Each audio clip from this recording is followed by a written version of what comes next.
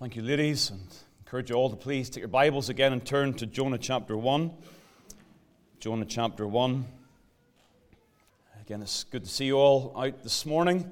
Good to greet many of you last night and to renew acquaintances. I'm trying to remember names as best I can. I've forgotten several, but I'm doing my best. And trust we'll get a talk over the next number of days. It is a joy to be here. Again, I'm thankful for the invitation to come along. It's a somewhat terrifying joy. I'd forgotten really how many people come here on the Lord's Day morning. So it is good to see you in the Lord's house, and may God bless our hearts together. Thank you for your prayers for the work in Malvern. I just mentioned that again at this time. We do appreciate that very much. I know people will say to me that you've been praying for us over there 6.5 years now, labouring in the pulpit there, and God's been gracious. The work is stabilised, and yes, there's been ups and downs and challenges at times, but we've certainly known God's help over the last number of years. Continue to pray for us that we'd see God moving, particularly in our local area. That's our burden. When people travel a distance to come to the work of God, and the real burden of our hearts is that God would move in our locality. In so doing, we'd see then a children's work developing, other outreach efforts brought to the glory of God. So please do pray for that if you remember us in prayer. But Jonah chapter 1, let's again read the entire chapter this morning, looking to the Lord to bless the public reading of His Word. Now the word of the Lord came unto Jonah the son of Amittai, saying, Arise, go to Nineveh, that great city, and cry against it, for their wickedness is come up before me. But Jonah rose up to flee unto Tarshish from the presence of the Lord, and went down to Joppa, and found a ship going to Tarshish. So he paid the fare thereof, and went down into it, to go with them unto Tarshish from the presence of the Lord. But the Lord sent out a great wind into the sea, and there was a mighty tempest in the sea, so that the ship was like to be broken. Then the mariners were afraid, and cried every man unto his God, and cast forth the wares that were in the ship into the sea, to lighten it of them. But Jonah was gone down into the sides of the ship, and he lay and was fast asleep. So the shipmaster came to him, and said unto him, What meanest thou, O sleeper? Arise, call upon thy God, if so be that God will think upon us, that we perish not.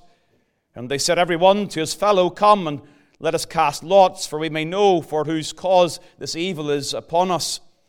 So they cast lots, and the lot fell upon Jonah. Then said they unto him, Tell us, we pray thee, for whose cause this evil is upon us?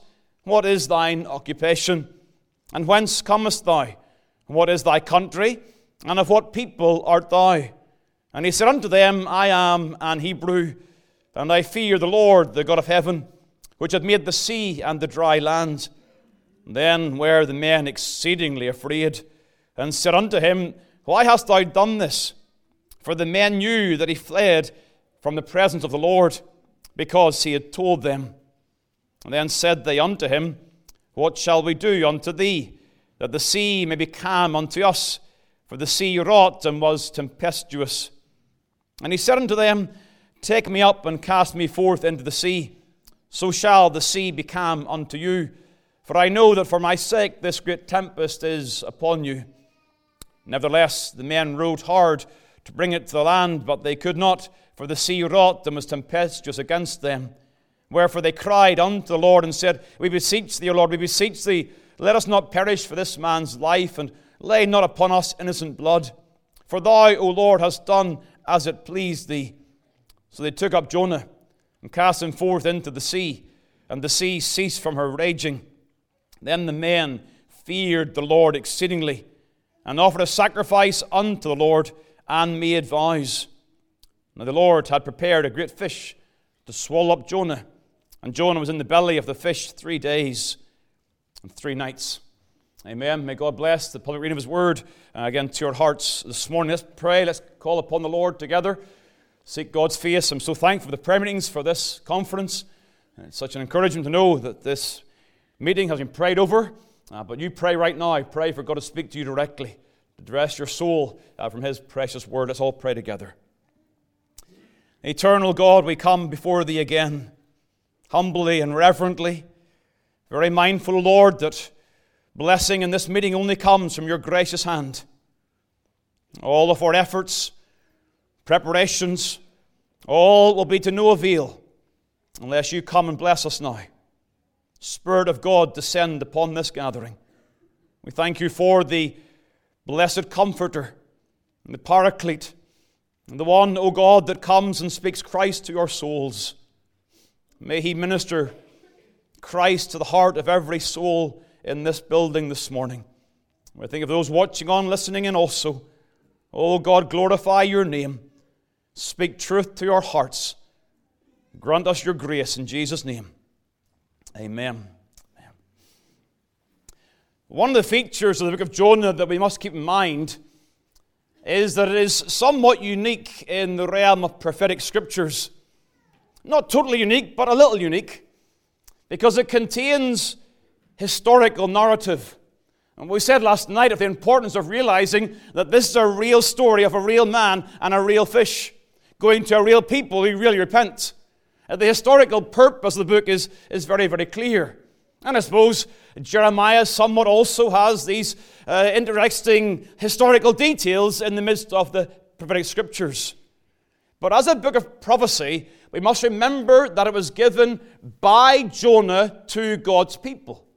In some sense, it's autobiographical, but it's a part of prophetic scripture given by God to his people that the people would hear the word of Jonah and address their own problems. It's a word to the people of God. And so as such, it is a book of Revelation. Yes, a fascinating story, an interesting story, but it's a book addressed to God's people. And as such, the primary subject of the book is not Jonah, but is God himself. And as we study this book, we've got to keep that in our minds at all times. Now, we're going to look at the character of Jonah. We're going to see things about his life. But as we do so, we must remember that he's communicating this information about himself for the purpose that God's people would know their gods. They would discern what God is like, and they would see themselves in relationship to that glorious God. And so God is the main subject. The God, as you saw last night, who sees, who speaks, who sends, and in mercy spares the sinner. You see, Jonah and the book opens with language that displays the authority of God. God is over the nations, not just over Israel, but over Assyria, represented by the city of Nineveh. Nations that are held accountable. God who determines the rights and the wrongs of these nations. He's over the nations. He's over every creature. He's over the fish in the sea. But he's also over a creature like Jonah. And he comes in verse number 2 and says to Jonah, "Arise, go to Nineveh." It's a display of God's sovereign authority. It's not suggesting. I had to learn that as a parent.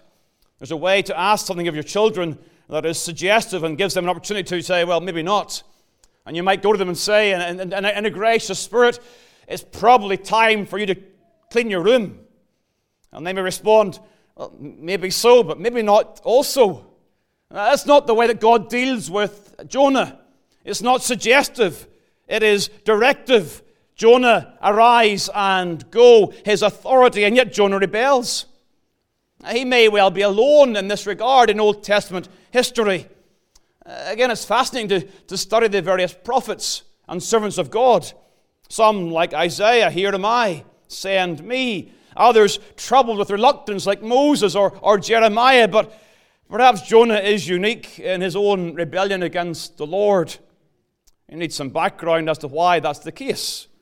Again, Hugh Martin's a very helpful commentary on Jonah, and he highlights Jonah's unique calling. He says this: he, the implication being uniquely, was sent to a Gentile city.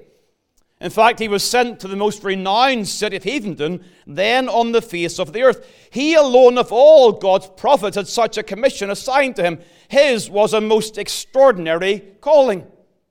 And it was. And before we're too hard on Jonah, we should keep that in mind. His calling is like none other.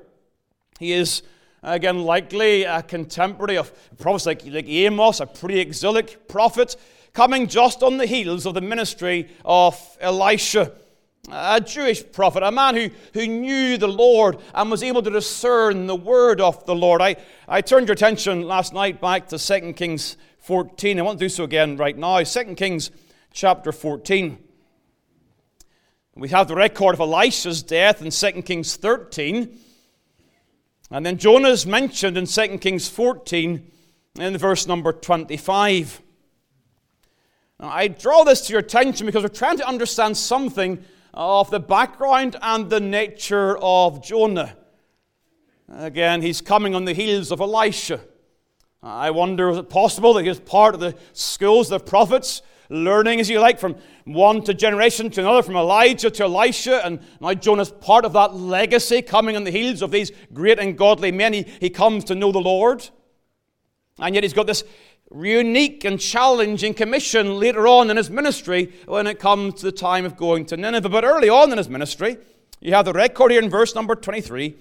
In the 15th year of Amaziah the son of Joash, king of Judah, Jeroboam the son of Joash, king of Israel, began to reign in Samaria and reigned 41 years. Jeroboam. The second Jeroboam, again the first one was the one who made Israel sin. And this is the second Jeroboam. He's the son of Joash or Jehoash, and he's the king of Israel. And he did that which is evil in the sight of the Lord. He departed not from all the sins of Jeroboam the first, the son of Nebat, who made Israel to sin. But look what it says in verse 25. He restored the coast of Israel from the entering of Hamath unto the sea of the plain. Again, you've got to understand what's happening here. If you look at verse number 26, it says there, For the Lord saw the affliction of Israel, that it was very bitter, for there was not any shut up, nor any left, nor any helper for Israel. Now, the commentators will suggest to us that this description is likely true of the reign of Jehoash, or Joash, the father of this Jeroboam. And what's happening in that reign is the Assyrians have come in and invaded the land, and they've taken ground from Israel. And the people of God have known much affliction at the hand of the Syrians. Now, the description here in verse number 26 is, again, not easy for us to understand. There was not any shut up, nor any left. Now, that refers to a warning of God back in Deuteronomy chapter 32, where it says there, For the Lord shall judge his people, and having judged his people, he will then repent himself for his servants, when he seeth their power is gone, and there is none shut up or left. That's Deuteronomy 32, verse 36. The language here is of the defenselessness of the people of God. They have no garrison, none shut up, no protection, none left to help. There's no defense and no security. The people of God are afflicted and are marked by tremendous vulnerability. God sees that. He brings judgment through the Syrians. He sees the vulnerability of his people. And then now, in the reign of Jeroboam II, he then restores the coast of Israel. Now, Jeroboam is a wicked king. He does not depart from the sins of Jeroboam the first. And yet, in his reign, God, in his mercy, allows the recovery of some of these territories that the Syrians had captured. That's the kindness of God, the mercy of God, the undeserved favor of God in the reign of Jeroboam II. But what does this mercy come in fulfillment of? Well, verse 25. What to say there? He gets the recovery of these lands according to the word of the Lord God of Israel, which he spake by the hand of his servant Jonah, the son of Amittai, the prophet, which was of Gath Hepher. Just think for a moment. The land is marked by tremendous apostasy and declension. There's a wicked king. The Syrians are all around them. And yet God, in his mercy, allows them to recover some territories. And that's a fulfillment of the words of Jonah the prophet. What does that tell us? Jonah had direct revelation of the mercy and the kindness of God. And he was appointed by God to know that truth and then to preach that truth. And more than that, he saw that truth coming to pass in his own ministry. He said, it's going to happen, and it did happen. he had direct and personal awareness of the mercy of the Lord. I think that context is important, because when you come to see the wrestling that Jonah has with God's mercy, it's not an abstract matter. He knew the mercy of God personally. And despite knowing the mercy of God, he was reluctant for that mercy to be shown toward the Ninevites. Yes, it's okay for God to show mercy to his own people. When it comes to the Ninevites, there's where Jonah has the trouble. And so with that context in mind, we then see really in chapter 1 of Jonah, where we're seeing Jonah's really personal interaction with his God. I don't want to think about that subject today. Jonah and his God. Do you know something, folks? God is. Those two words don't require anything else. It's a sentence in itself. God is. And God is today. You may wrestle with that in your own imagination. You may think about that and debate that. But there is no discussion. God is. And the issue is, where do you stand in relationship to that God? What is your attitude to that God? What are your actions with regards to that God? God is, so what about you? And that's what Jonah is confronting here in this first chapter. And I have two things to leave with you this morning. First of all, I want to notice with you how Jonah is confronted with God's authority. I've already suggested that, and we'll see more of that now. Jonah confronted with God's authority. Verse 1. Now the word of the Lord came unto Jonah the son of Amittai, saying, Arise, go to Nineveh, that great city, and cry against it, for their wickedness has come up before me. What is, first of all, Jonah's reaction to God's authority? Jonah's reaction to God's authority. Well, I want to focus your minds upon the end of verse number 3, where it says, He goes with them unto Tarshish. And here's the important reference. From the presence of the Lord. You want to understand what Jonah's about right now, you've got to understand that phrase. The presence of the Lord. Jonah himself, as he speaks to the mariners in verse number 10, they account that he fled from the presence of the Lord. This is something that's important. Got to recognize this. Now, we are not right if we charge Jonah here with having some very bad theology regarding the omnipresence of God. I don't think for 1 second Jonah is confused regarding Psalm 139. Whither can I go from thy spirit, or whither shall I flee from thy presence? The answer is nowhere. I don't think Jonah has suddenly become atheistic in his mindset, or he's said to himself, well, I can go somewhere where God is not. I don't believe that for a second. I don't believe Jonah has dispensed with this doctrine of God. He still says in verse number 9, I am an Hebrew, and I fear the Lord, the God of heaven, which hath made the sea and the dry land. He hasn't given up on God. So what does it mean when it says he's fleeing from the presence of the Lord? Well, again, this is interesting. At least I think it is. The word for presence here is the same word that's used in verse number 2 for before me. It's the idea of being before the face of God. We saw that last night, the sins of Nineveh, they're rising up before God's face. And so Jonah is now desiring to get away from before God's face. Now, why is that important? Because the language of being before the face of God is a particular way to denote the work of the prophet of God. Turn back to 1 Kings chapter 17, please.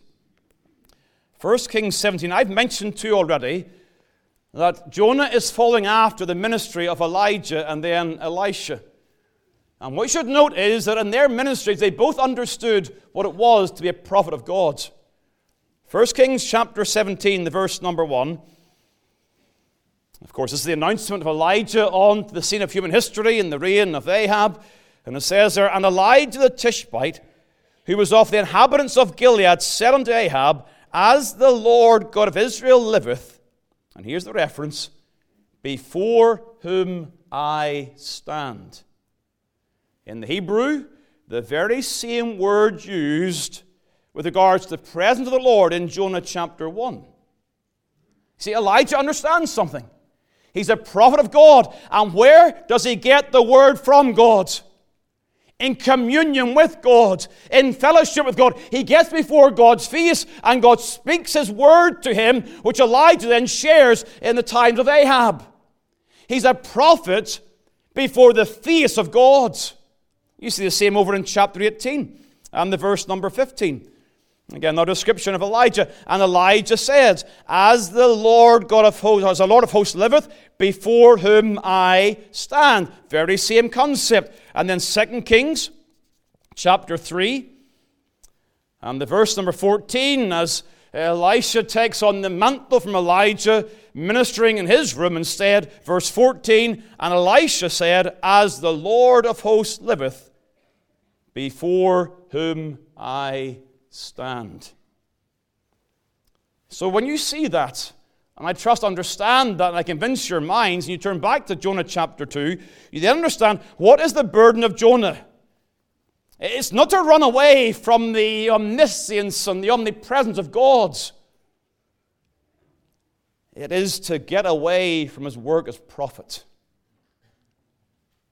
Lord God, I'll bring a word in the reign of Jeroboam II, but if you're calling me to be a prophet and go to Nineveh, I'm done. I'm out of here. I'm leaving my role and my office. I want nothing of that. And thus, I want to leave the presence of God in my role as a prophet of God. That's what this is all about. Jonah is seeking to escape his prophetic duty. How does that go for him? It's completely futile. Of course it is. God's hand's upon him. It's a futile exercise. But yet he still continues. You see, note his activity in this. Again, we're thinking about his rejection or his reaction to God's authority. Note his activity. That's described for us in verse number 3. Jonah rose up to flee into Tarshish from the presence of the Lord and went down to Joppa. Again, various ideas where Tarshish is. Some people think here, other people think there. It's not that important, really. The point is this: Nineveh is to the east. Tarshish is towards the west. Again, one writer on Jonah has the title of the book, Anywhere But Nineveh. That's pretty much it. Go in the complete opposite direction. But note how Jonah describes his own situation. Jonah rose up and went down. Again, there's various ideas. Is he going from higher ground to lower ground at sea level? Is that what's described here? Mountainous territory, down to the seaside? Is it north to south? Again, hard to be definite on those things, but one thing is certain. The Bible uses the language of going down in a negative way.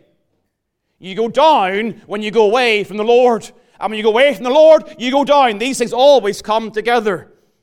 Remember when Joseph is reigning in Egypt? Jacob had to be encouraged to go down. It says, I am God, the God of thy father. Fear not to go down into Egypt. Or Isaiah 31, woe to them that go down to Egypt for help. Going down.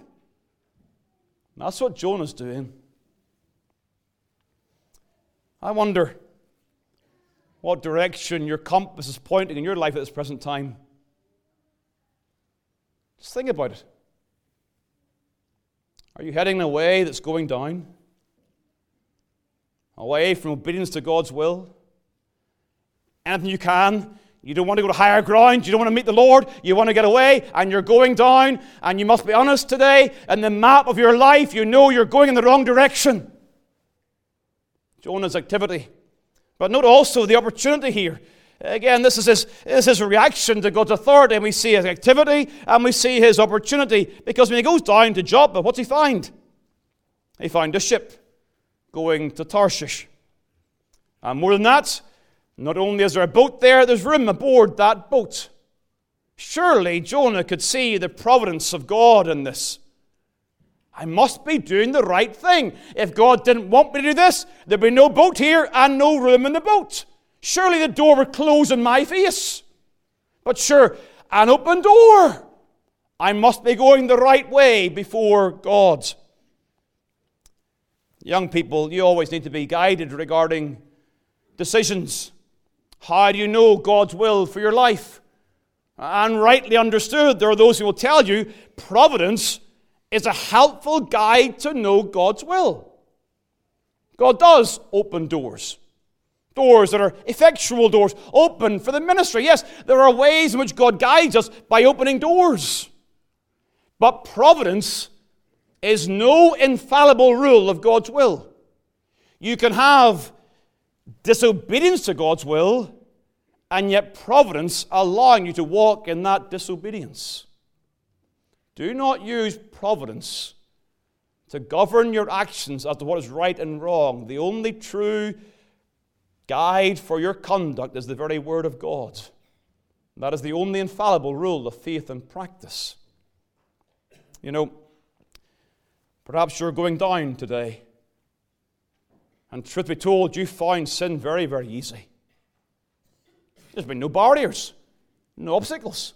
The things your parents warned you about haven't come past. They warned you, if you do this, this will happen, this will happen, this will happen, and none of those things have happened. And you've thought to yourself, going down's a good way.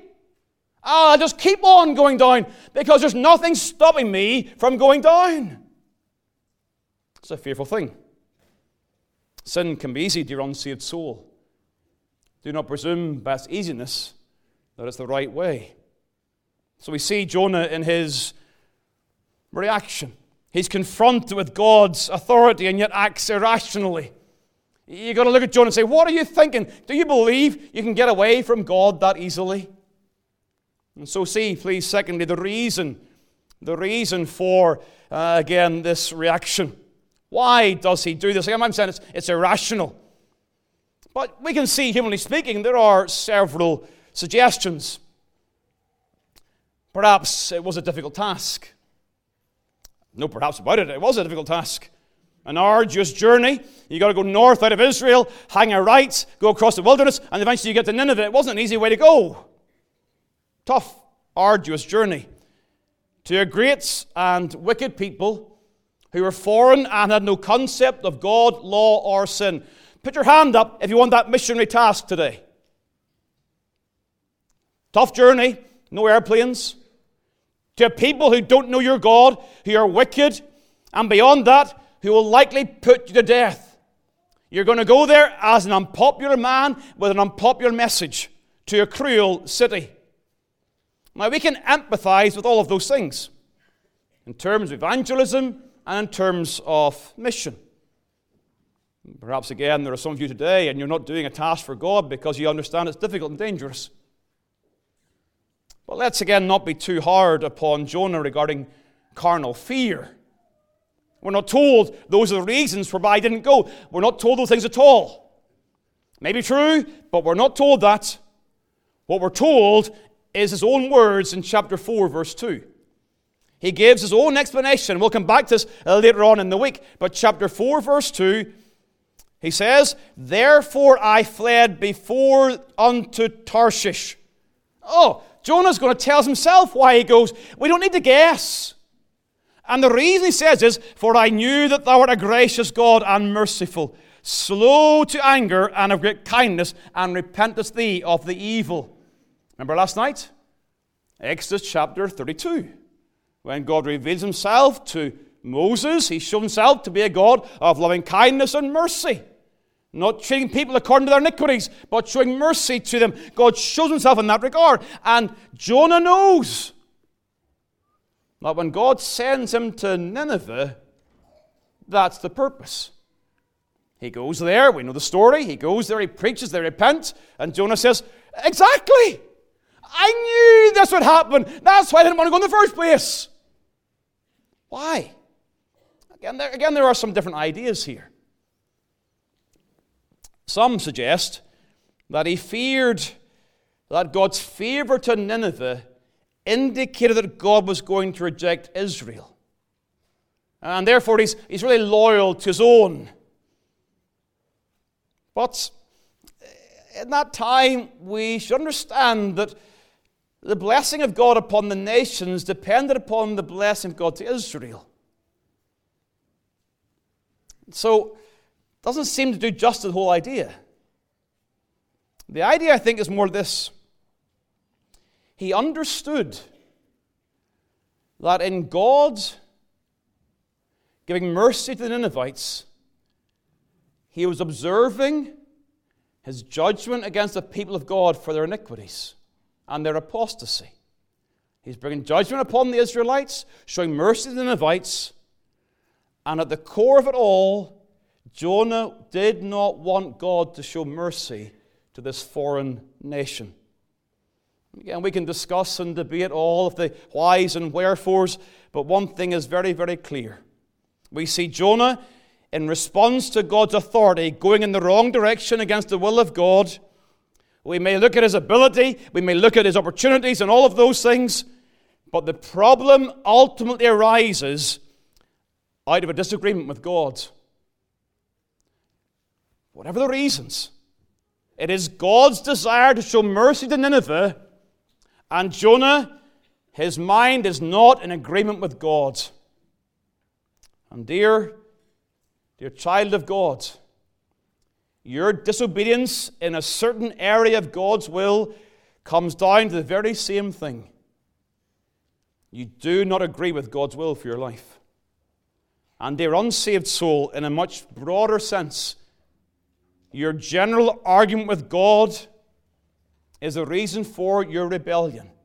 You're not fighting with your parents, the church, or your pastors. You're fighting with God because you will not submit to God's will in your life. Jonah is dealing with the issue of God's authority. Turn, please, to Isaiah 55. You see, if we don't understand this in terms of disobedience, we will fail to perhaps deal with our own hearts. Isaiah 55. It's a very, very well-known portion of Scripture regarding the gospel offer and the invitation to come to the Lord. And verse 8, though, I believe, is often misused. It says in verse 8, "For my thoughts are not your thoughts, neither are your ways my ways, saith the Lord." Sometimes we use that verse to comfort someone in affliction. We say to them, you're going through a tough time as a child of God, but God's ways are not our ways, and we would prefer this, but God's ways are best.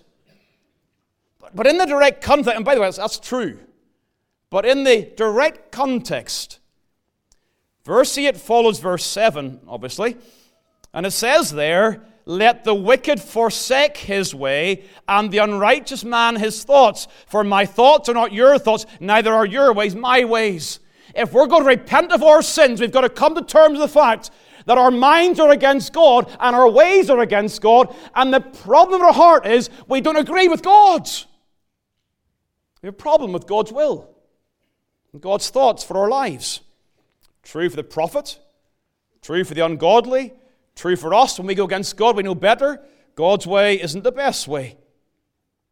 So if these things are so, we're seeing Jonah's reaction and reason against the authority of God. What should our response be? What do we do when confronted with God's authority?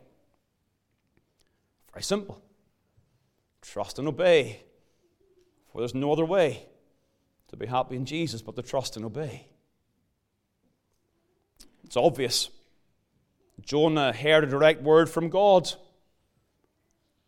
He sees this as a stupid, foolish prophet. God's speaking to him directly, and he disobeys. How could you do that? We don't hear God's voice directly. We have a more sure word. We have the Word of God in the pages of Scripture guiding and directing our conduct. We have a direct word from God, a very particular direct word from God, and yet we still will question God's word. And we doubt God's word. You think of church life.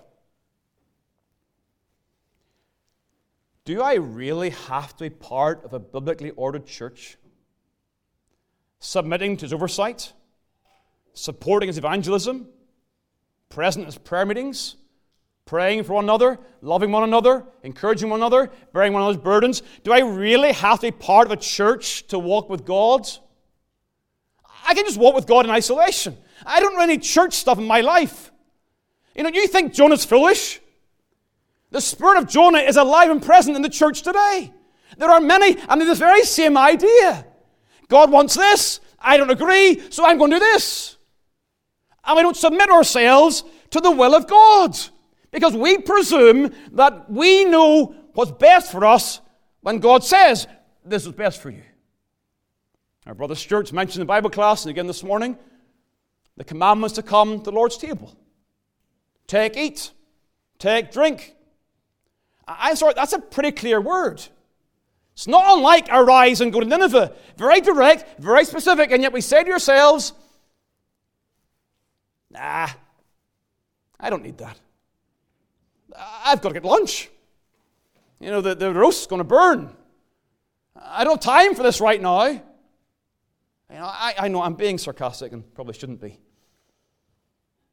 But I trust the point comes home to you. Think of family life. Many of the challenges between husbands and wives in the home life is because one party has a mind of God's will that's not God's will. There are very direct commands in the Word of God regarding the roles of husband and wife.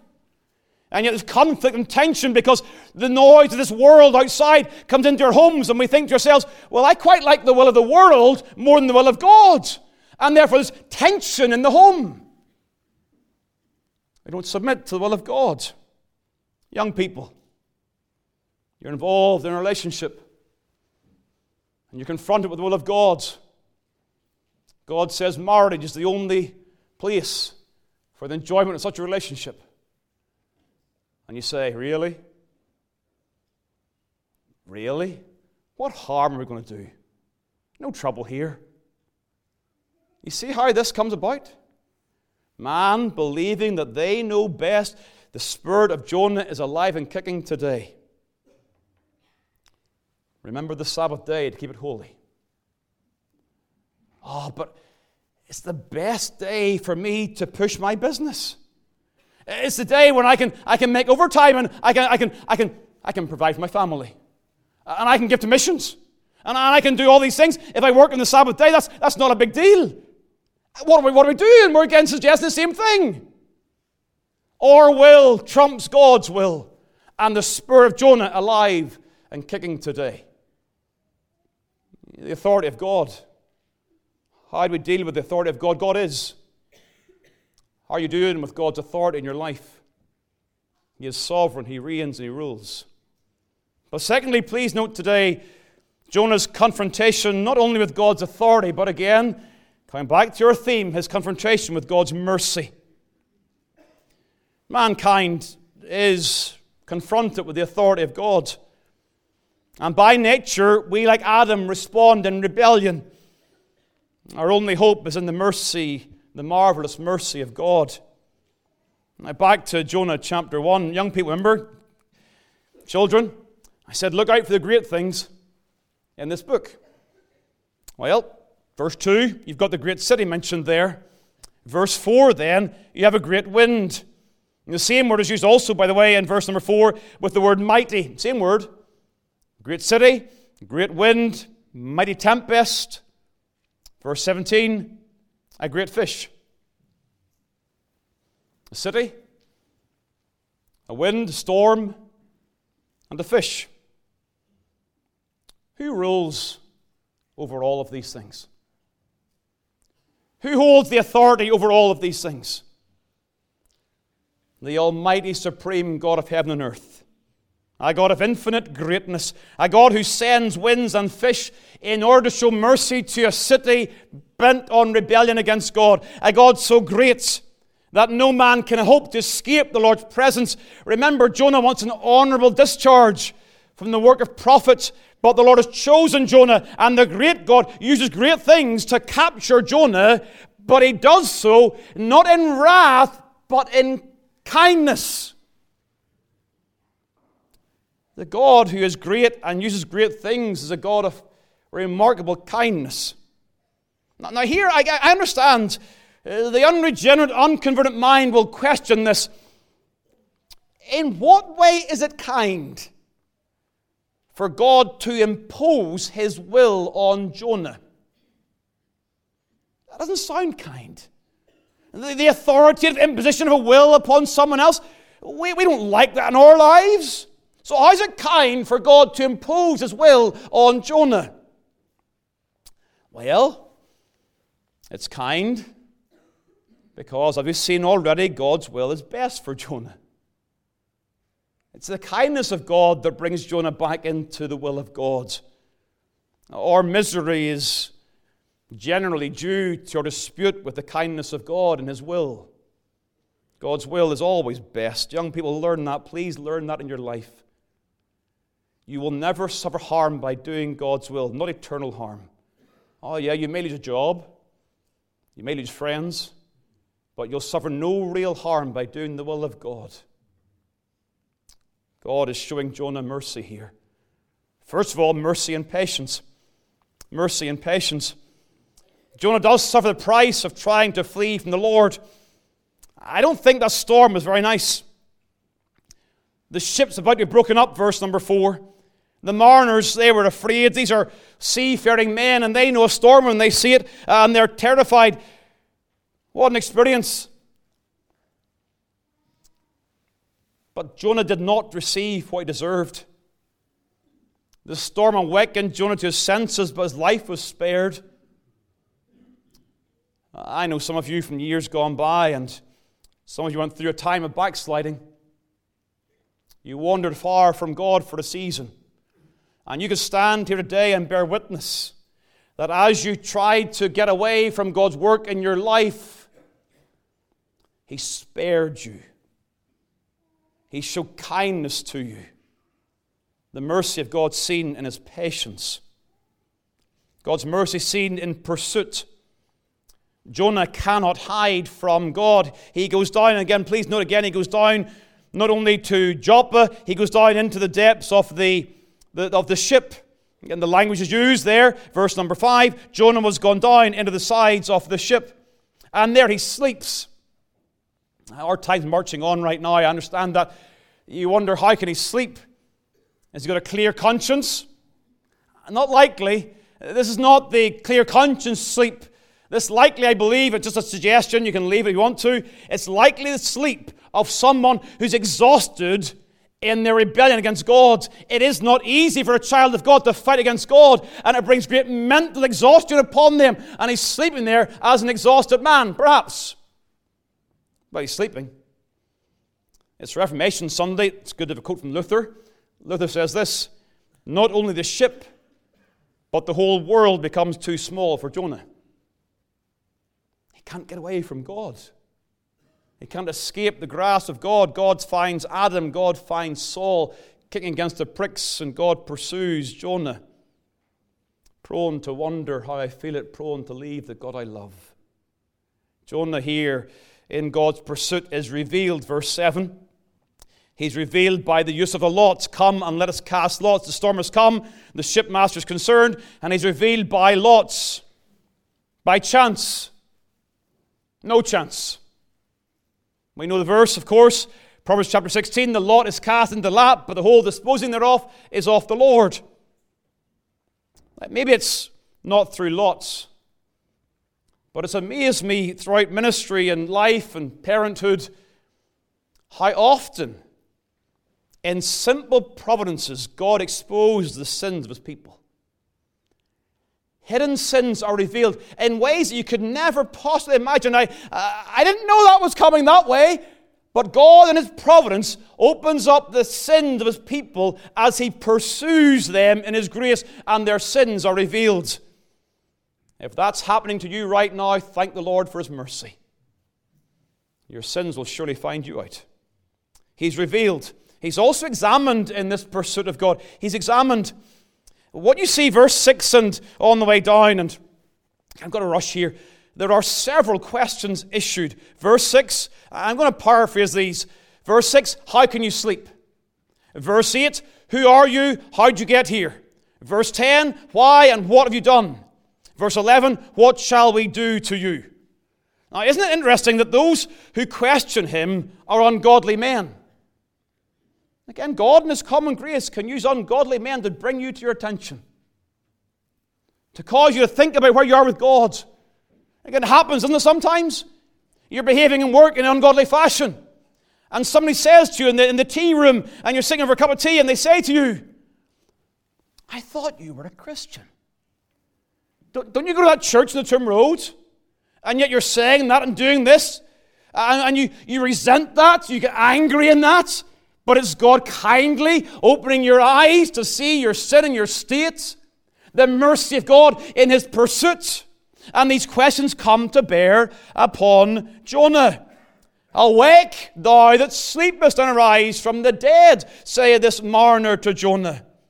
You know, if I can just very quickly spiritualize these questions for you today. How can you sleep? Some of you here are going through life, and life is not easy. And God is using the storms of life to bring you to attention, and yet you're sleeping through those storms. How can you sleep, dear backsliding soul? How can you sleep, dear unsaved soul? The work of God all around you. God is working in your life, tossing you to and fro, and yet you sleep. The question comes, how can you sleep? Who are you? Verse 8. Tell us, we pray thee, for whose cause is evil upon us. What is thine occupation? Whence comest thou? What is thy country, and what people art thou? Who are you? Who are you today? You're a man, a woman made in the image of God. A responsibility as an eternal soul to serve that God and to worship that God. That's who you are. And more than that, for most of you here, you're a soul being raised under the Word of God, sitting under preaching for year upon year upon year. That's who you are. You're someone raised in the things of God, and yet you're still sleeping in your sin. Who are you? You're some responsibility before God. What have you done? You know your sin. You know the nature of your sin today against God, against who God is, against His Word. You know that. What shall we do to you? Throw me over. That's what I deserve. Toss me into an eternal hell. I've shunned the grace and the mercy of God. The only thing I deserve is going to a lost eternity. Throw me over. These questions force Jonah to face reality, his accountability to God and his attempts to run from God. You see, as Jonah is revealed and examined, we see a man who is not spiritually healthy. He's marked by prayerlessness. A polytheistic, idolatrous sailor tells him to pray. Verse number 6, call upon thy God. He's not doing that. He's not praying. He's not before God. We're not told why he slept, really. We're not told why he's not praying, but he's not praying. You see, there are today pagans in their troubles, and they pray to God, but we, the Lord's people, persist and sleep in prayerlessness and purposelessness. You note what question he doesn't answer? See verse number 8. What is thine occupation? No answer. Suggestion perhaps in the presence of the Lord in verse number 10, but he does not directly say, I'm a prophet of the Most High God. He's lost his purpose. And you know, perhaps you're here today, dear child of God, and you've lost all sense of purpose. You're examined today. God's coming in pursuit of you in mercy, and you've lost your purpose. Once upon a time, you were zealous.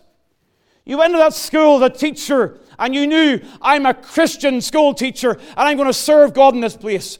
Or whatever your job may be, you had a clear purpose in your mind. I'm a Christian husband, a Christian wife, a Christian father, a Christian mother, a Christian church member. Whatever it might be, you understood your purpose, but you've lost your way. And if you're asked in the house or you're asked in the public square, who are you and what do you do? The last thing you're going to say to them is, I'm a servant of the Most High God. It's Jonah here. God pursues him, reveals him, examines him, and exposes his sin heart at this time. A man without prayer and a man without purpose. Is that you today? Now, God's mercy is seen, isn't it? In His patience, in His pursuit, and finally, as we close today, in His preparation. Verse 17. Now the Lord had prepared a great fish to swallow up Jonah. Jonah's desire to sink in the deepest darkness. He's cast into the sea. You know, by the way, do you think Jonah expected a fish to come along? Kids, honestly, You know the story. You're kind of waiting for the story to come next. The fish is going to come and swoop him up, and all's good. He has no expectation of a fish rescuing him at this time. He's undone. He's profoundly aware, I believe, of his guilt before God. And we're going to see that in chapter 2. He recognizes he's rebelled against God and he's lost his purpose. These mariners have exposed his heart before God. But God has prepared a fish. The God who governs Elijah's ravens and Daniel's lions governs Jonah's fish. The God who knows all things in advance, loving and knowing his wayward prophet, has that fish at the right place, at the right time, in the mercy of God. Jonah is clearly a type of Christ. We'll come to that later on. But right now, please just consider this fish as something prepared by God to show his mercy to a rebel. The fish is the vehicle of God's mercy. It's not the only thing God prepared. God prepared in the days of Noah an ark. 1 Peter 3, verse 20, in the days of Noah, while the ark was preparing. A vehicle of God's mercy, rescuing souls from the wrath of God. Hebrews chapter 10. Wherefore, when he cometh into the world, he saith, Sacrifice and offering thou wouldst not, but a body hast thou prepared me. A fish, an ark, a Messiah, a Christ of God. See, when our sin comes, the only place of refuge is trusting in God's prepared place of mercy. For us today, not a fish, but the Christ of God.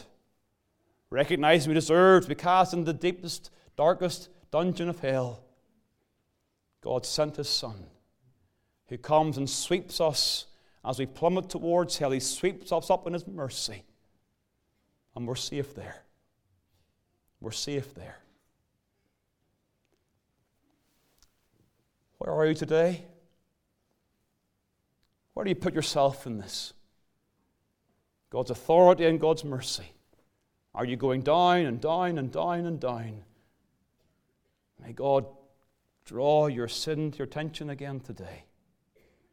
Or are you at Jonah's place and you've been cast over the side of the sea and you're plummeting down? Your only hope is in the mercy of God in Christ. And like that wise man in the temple who would not lift up his eyes, he says, God, have mercy on me, the sinner. Let's close in prayer, please.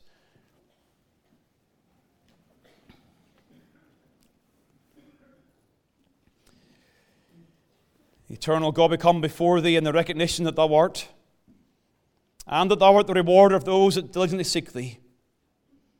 We recognize that afresh today. And we realize, O God, that we must consider our own selves in light of your being. You are sovereign over our lives, and you are our only hope of mercy. O Lord, wherever we are today, whatever the situations in this building, I pray that in your grace, you would catch souls in Christ today. Rescue them from their sin and from their rebellion. Catch them in your grace and in your mercy. Oh God, I pray for some, and they've got to be honest today. They're on their way on a ship to Tarshish, away from God's purpose in their lives. Oh God, deliver them, we pray. Show mercy and patience. Pursue them and bring them into Christ. We look to thee. Bless this day. Thank you for the Sabbath day. Help us to honor it and hallow it. Maybe call it a delight. Coming back to your house later on in thy will. O Lord, may your blessing rest and abide upon us as we pray in Jesus' name. Amen.